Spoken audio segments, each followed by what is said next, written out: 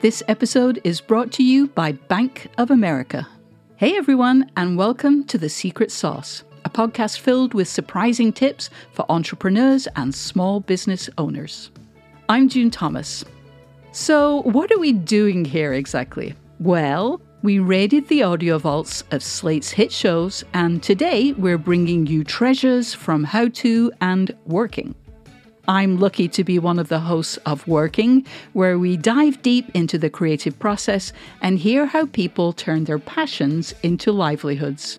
And I'm a super fan of How To, which takes on listeners' toughest problems and then seeks help from some very qualified experts. There's great material ahead. Let's get started. This episode is brought to you by Choiceology, an original podcast from Charles Schwab. Hosted by Katie Milkman, an award-winning behavioral scientist and author of the best-selling book How to Change, Choiceology is a show about the psychology and economics behind our decisions. Hear true stories from Nobel laureates, authors, athletes, and more about why we do the things we do. Listen to Choiceology at schwab.com/podcast or wherever you listen.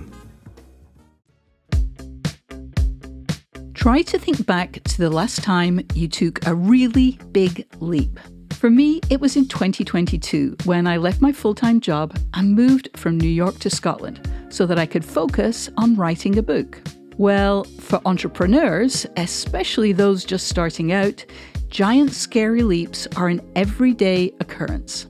And there's one hurdle a lot of them face in the early days of building their business: the struggle to stick with an untested idea. Maintaining that faith, even when advisors and potential investors tell them the concept is fundamentally different from how an industry works. A classic example is Airbnb. That's Guy Raz. He's interviewed hundreds of entrepreneurs for his own hit podcast, How I Built This. On How To, Guy shared this story about startup founders who flipped the hotel industry on its head.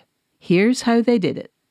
In 2008, Joe Gebbia, Brian Chesky went to 20 investors. They heard back from 5.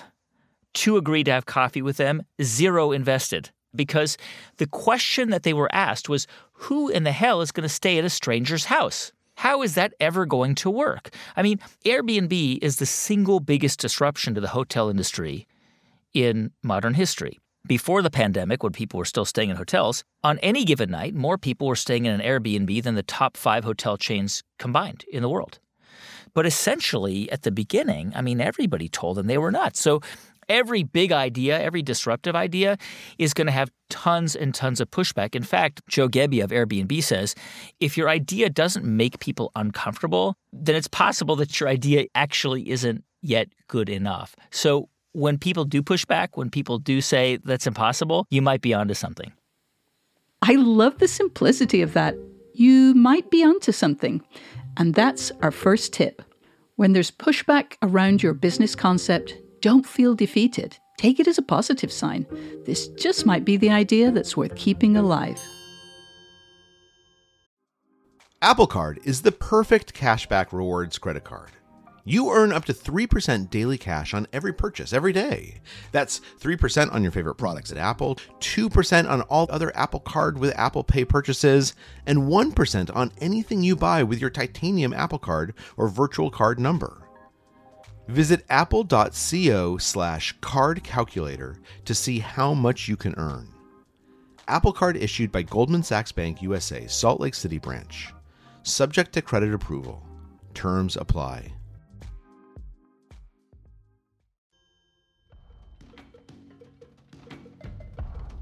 All right, so we're onto something. How do we keep it going?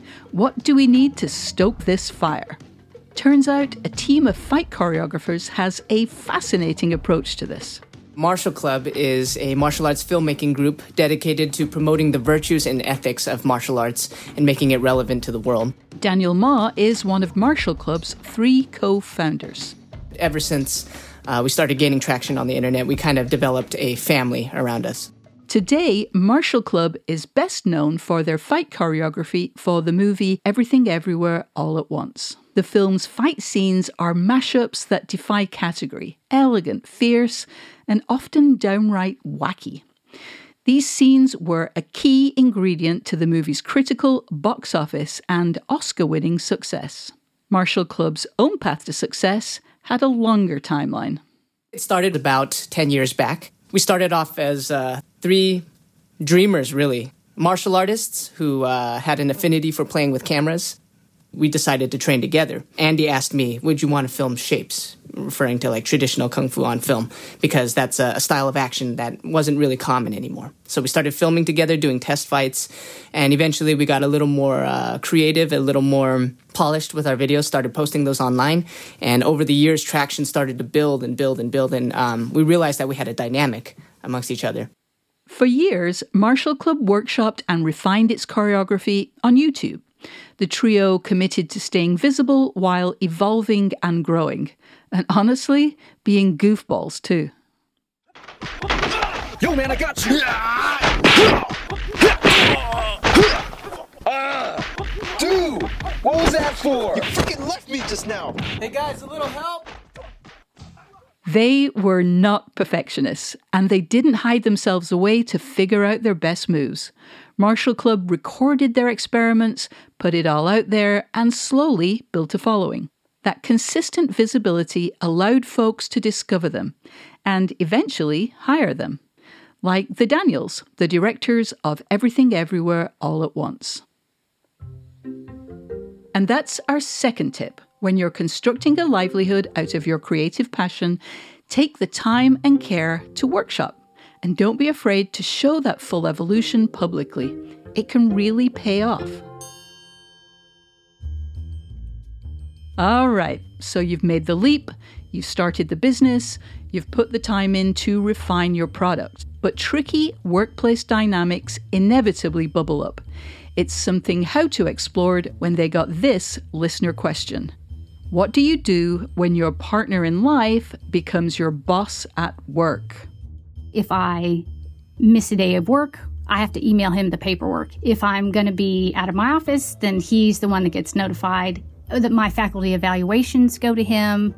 It's really gotten more interconnected in ways I did not expect. To help this listener, How To turned to Carly Roney, co-founder of The Knot, the go-to site for wedding planning. I managed all the content and creative side of things. David managed the finance and technology. Our partners managed advertising or different areas of the business. It's okay to struggle with the power imbalance in a relationship, and it took a while for Carly to figure it all out with her husband, David. But as the business grew, it became just very clear that we needed a traditional hierarchy structure. Here's Amanda Ripley, one of the hosts of How To. So it was decided that David would take the top spot. It's awkward. It's changed a lot of things in your life. Did you have a clear line? Like, we don't talk about work at home? Is that where you ended up? It took us about 10 years. Yeah.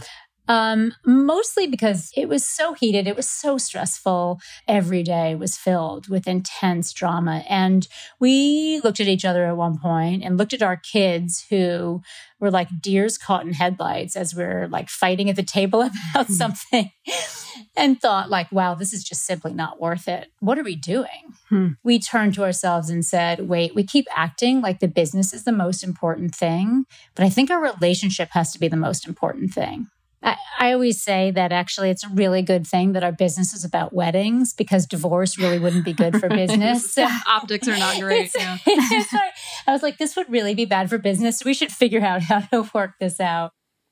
And that's our next tip, laid out here by Amanda Ripley. You and your partner need to explicitly agree to prioritize your relationship over your work. That's the foundation for everything else. And also, make it explicit when you want your spouse to listen as, well, your spouse and not your coworker. Or when you do want to talk shop. Don't let these things go unsaid. Good, open communication. It's a philosophy that can extend to so many parts of your business. It can help you iterate and grow. Take this idea we explored on an episode of Working. When you create an environment that welcomes feedback from everyone, employees, managers, and customers alike, turns out some very cool things can happen.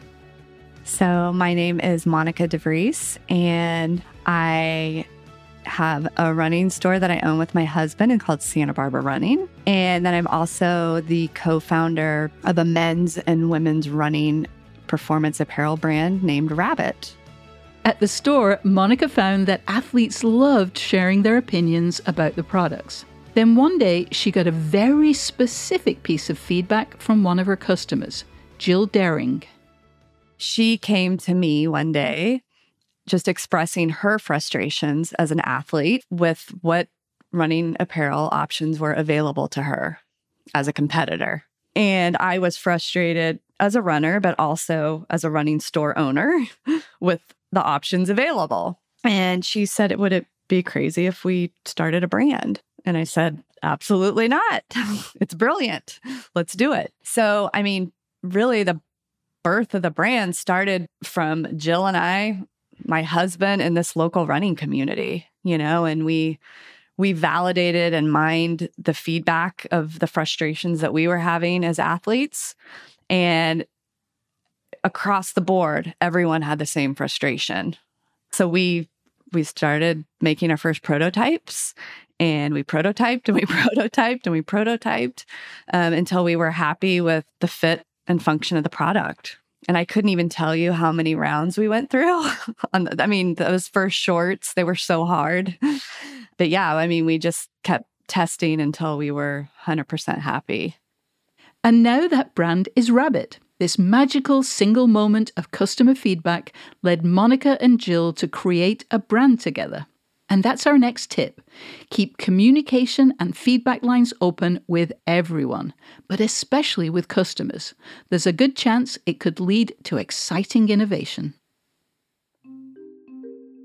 But what about those really uncomfortable communication moments? A tricky one many small business owners face is this. How do you fire a bad employee? It's a question How To host Charles Duhigg tackled with help from Bob Sutton. Bob is a professor of management science at Stanford and the author of books like Good Boss, Bad Boss. In 3 stages, Bob relayed how leaders need to think about firing: preparation, conversation, and aftermath. One of the things to think about, given how emotional this experience can be, is where to have the conversation. Do not fire the person in a conference room or open space where other people can see them. Bring tissues. People start crying. You don't want to have them just slobbering all over themselves. So bring tissues. And it's really funny. She said, don't put the box of tissues out so when they walk in, they see it. Bring it out later when they start crying. And there's one rule that's especially important. Do not apologize. Here's Charles. You should not say you are sorry, even if you want to. You're not doing the fired employee any favors by apologizing to them.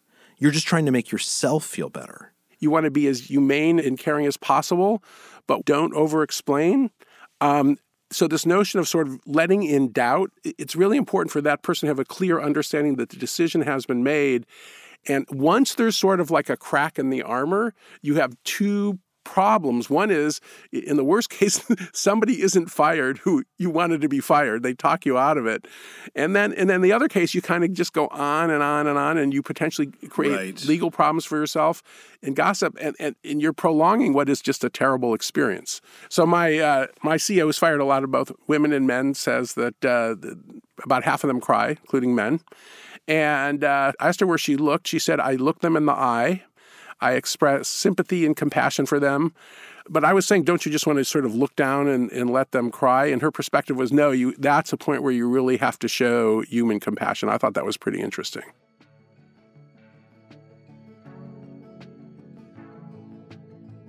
And that's our final tip. Saying you're sorry can drag out an awful experience for the person you're firing. There are lots of other ways to be a human being and show compassion in that moment that don't involve an apology. And remember, no matter how onerous the task before you, being a human being will always serve you well. And that's it for today's show. It's not easy to start a business, it's not easy to keep it going, but sometimes all you need to get through a tough moment is a little secret sauce. Listeners, we want to hear about the best business advice you've received or given. What are the small business hacks that get you through the bumpy times? Tell us about them in an email. Write to us at secretsauce@slate.com. This episode has been brought to you by Bank of America. It's produced by Emily Cherish and Michelle Siegel, along with Rosemary Belson, Cameron Drews, and Jessamine Molly. Ben Richmond is Slate's Senior Director of Podcast Operations, Derek John is Executive Producer of Narrative Podcasts, and Alicia Montgomery is Vice President of Slate Audio. I'm June Thomas. Thanks so much for listening.